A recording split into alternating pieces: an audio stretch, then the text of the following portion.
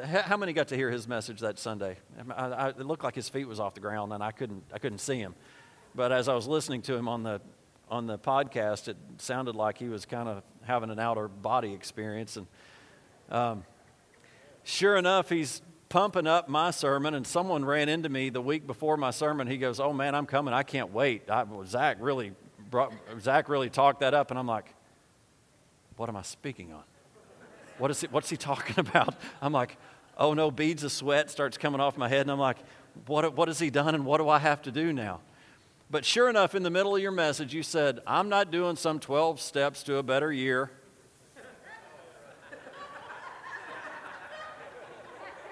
And I'm like,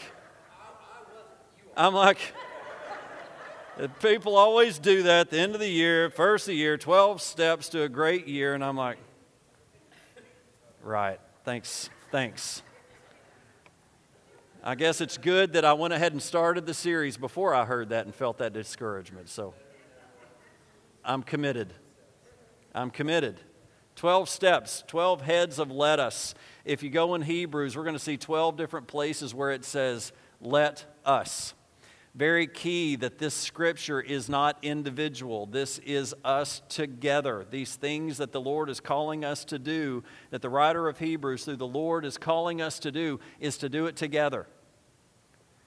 Amen?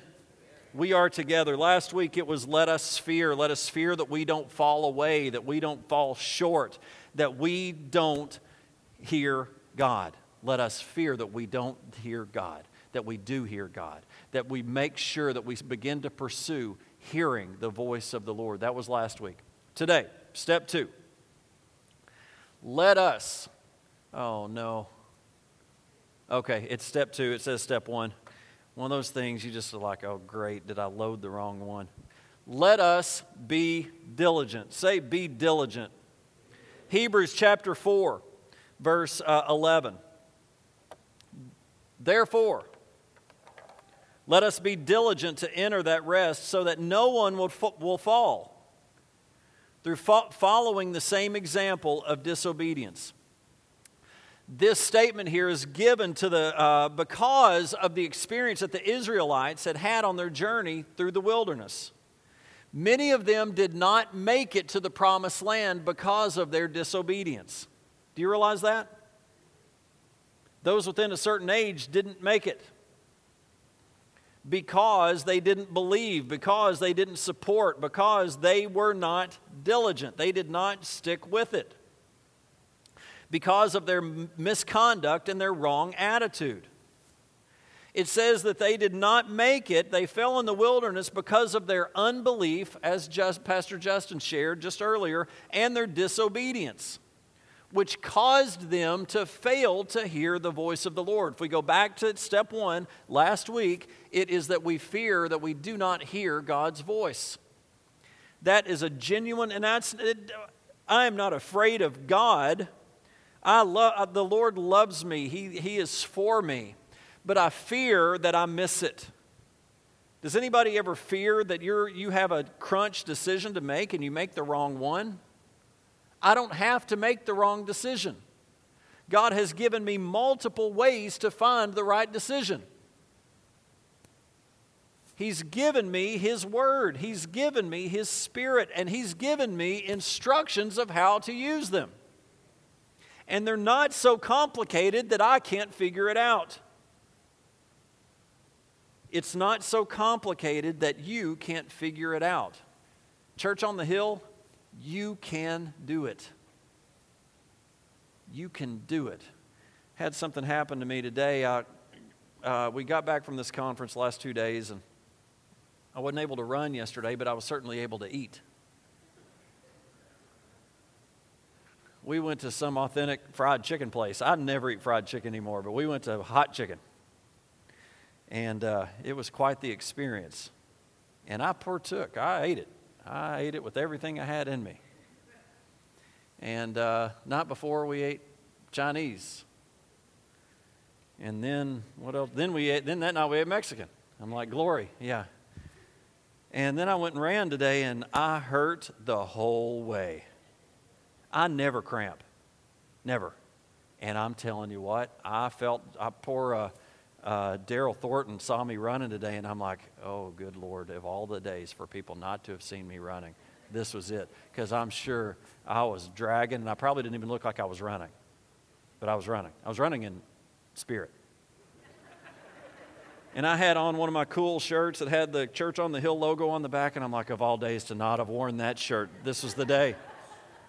Look at that poor pastor of Church on the Hill. That is just pitiful. I wonder if he can take up an offering right there where he is, because he needs help. Don't take up an offering. Pick me up. Pick me up in your car and take me home. Be diligent. We are called here, let us therefore be diligent. I am desperate for the voice of God.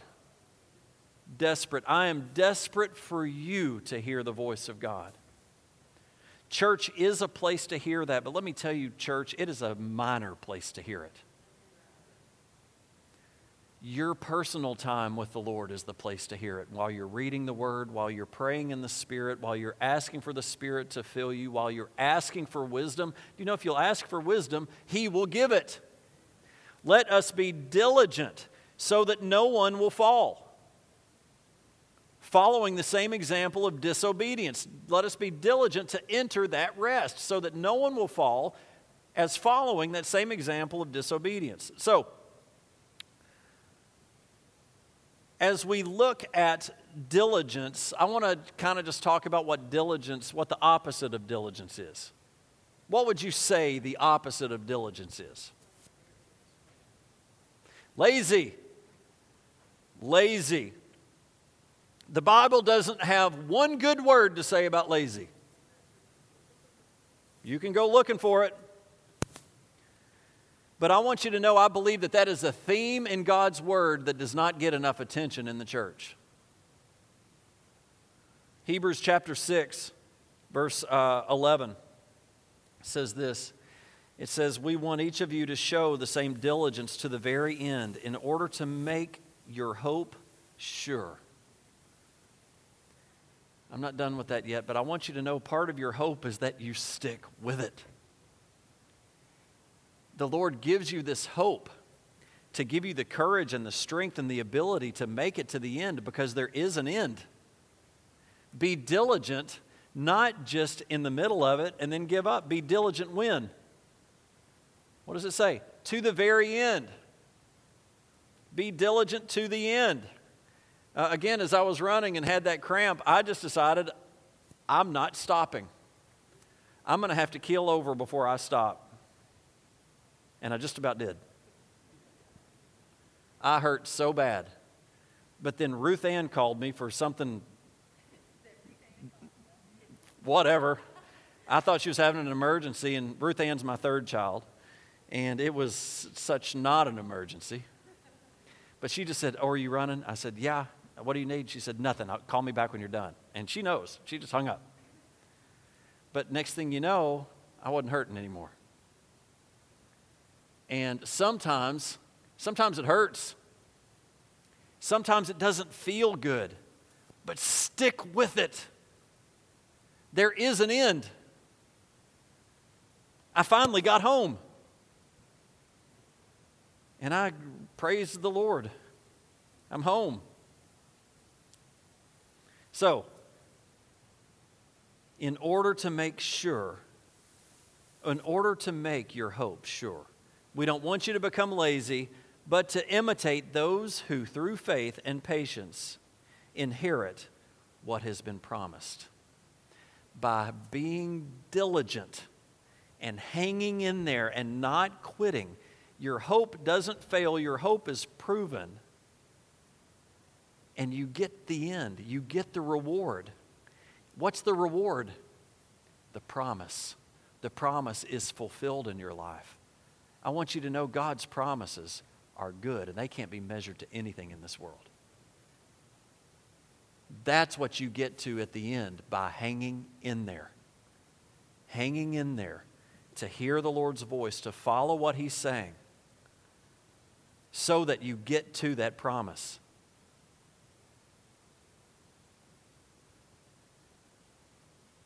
This word is not only that we need to be diligent, but that we need to be diligent to the end. We must continue to be diligent. The opposite of diligence is there in that scripture, lazy. Not necessarily physically lazy, but spiritually lazy. Let's look at another comparison. 2 Peter chapter 1, verse 5. For this very reason, make every effort. One translation says, give all diligence to add to your faith goodness, and to goodness knowledge, and to knowledge self-control, and self-control perseverance, and perseverance godliness, and to godliness brotherly kindness, and to brotherly kindness love. Church on the Hill, a Christian walk is not a static walk.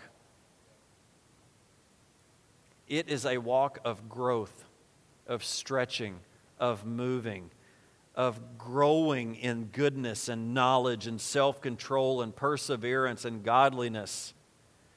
And to get these things, do you see what it says? It takes effort. Another word for effort is work. One of the speakers this weekend, he said, the Spirit of God is so needed, and we need the Holy Spirit, but you can't replace hard work. God never says, I will do everything for you. You just sit on the couch and enjoy. Just sit there and the blessings will just overflow you. They will just come and find you, and they'll show up by Amazon.com, and they'll just come by drone and be dropped into your lap. No, you can't replace your part. You have a part, and it takes effort. Everybody say, I have a part.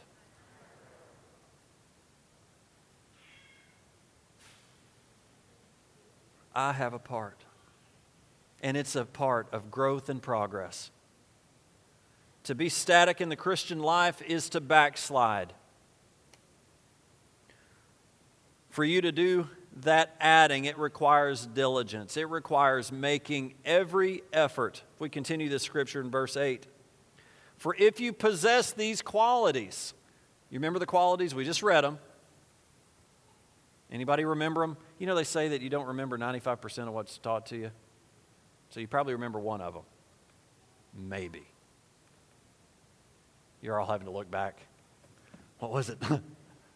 What was it? Let's go back.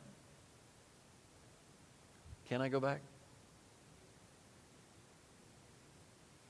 I want you to know if you dig this out even right here, you're going to remember it. Are y'all with me? Goodness, knowledge, self-control, perseverance, godliness, brotherly kindness, and love. All right. What are we looking at here? So, if we add these things,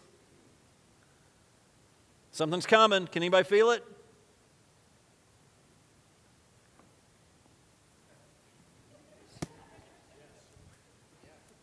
Can anybody feel something's coming? Here comes an if then. Anybody feel that? Yeah. Let me just say, I have also got a great creative team that just makes me look so good. I don't do that. I can't even think of that. But I show up and we have that. And that just doesn't happen. Man, you guys are as quiet as I've ever heard you. If you possess these qualities in increasing measure, they will keep you from being ineffective and unproductive in your knowledge of our Lord Jesus Christ. But if you don't have them, He is nearsighted and blind, and He has forgotten that He has been cleansed from His past sins. You're not getting free of what you've done in the past. You've gotten off track. You're on the opposite of this be diligent that you don't fall away. You've fallen away, and now you're focused on what you did. If you've come to the cross and you have given your life to Christ and you have repented of your sin, God's forgot it. But you haven't. How dumb is that? The one that has possession of our soul, the one that has full control, He's forgotten it. Paid for. My son paid for that. Why would I want to think about that again? The blood's been applied to that. It's wiped away. I'm not thinking about that. Why are you? Because you've fallen off. You've fallen off the wagon. Right? Get back on the wagon. Nearsighted and blind. Can that happen? Can somebody be cleansed from past sins and then forget that it ever happened? But Scripture tells us that it's possible, and Peter gives us two alternatives. One is to be effective and productive in the knowledge of the Lord Jesus Christ. The other is to be ineffective and unproductive with a condition that he calls nearsighted and blind. Then he continues, verse 10. Therefore, my brothers, be all the more eager to make your calling and election sure. For if you do these things, you will never fall. And you will receive a rich welcome into the eternal kingdom of our Lord and Savior, Jesus Christ. It doesn't say you'll never face challenges. You will face challenges. But if you will stay on target, if you will let us not fall away, let us hear the voice of the Lord and pursue it, stay with it, even in your mistakes and in your challenges, you're going to have some bumps, you might even have some bruises, but you won't fall. I take that, even though it doesn't say, I promise you, you won't fall, I take that as a promise. You won't fall. So, if I fall, can I compute? I missed it somewhere. I have fallen away. I have fallen short. God did not blow it or forget I was around and miss it. Let me miss the wrong turn. I did that this weekend too. Had a spaz moment and took the wrong road at rush hour on I-24. Did a U-turn on 24 in rush hour. My wife would have had a cow. But it was brilliant. We just did great. We didn't fall.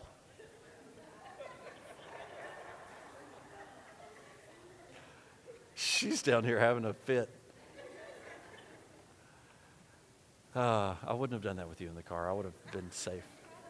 No, I probably would have. Yeah, I would have just said, don't look.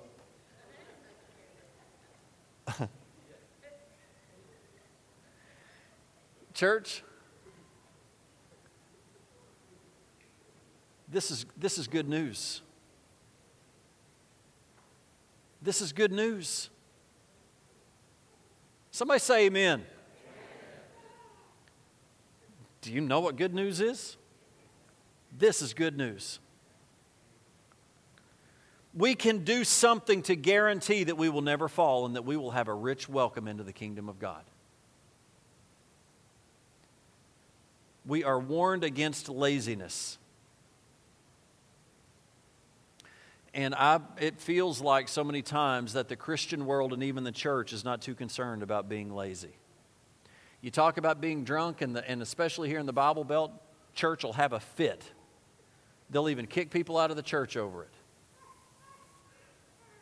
But it talks way more harshly in God's Word about being lazy. And I believe, as a whole, the church has gotten lazy.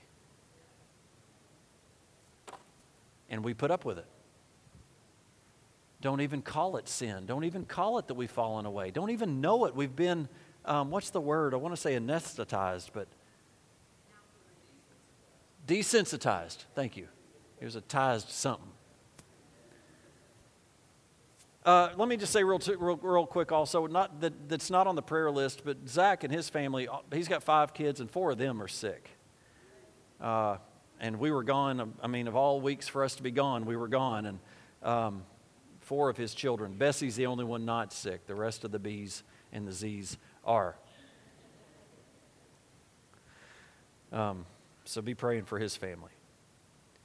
But we freak out over certain things. But the things that God is passionate about, we just let go right over our head. He's passionate about us, and He's passionate about our relationship to Him.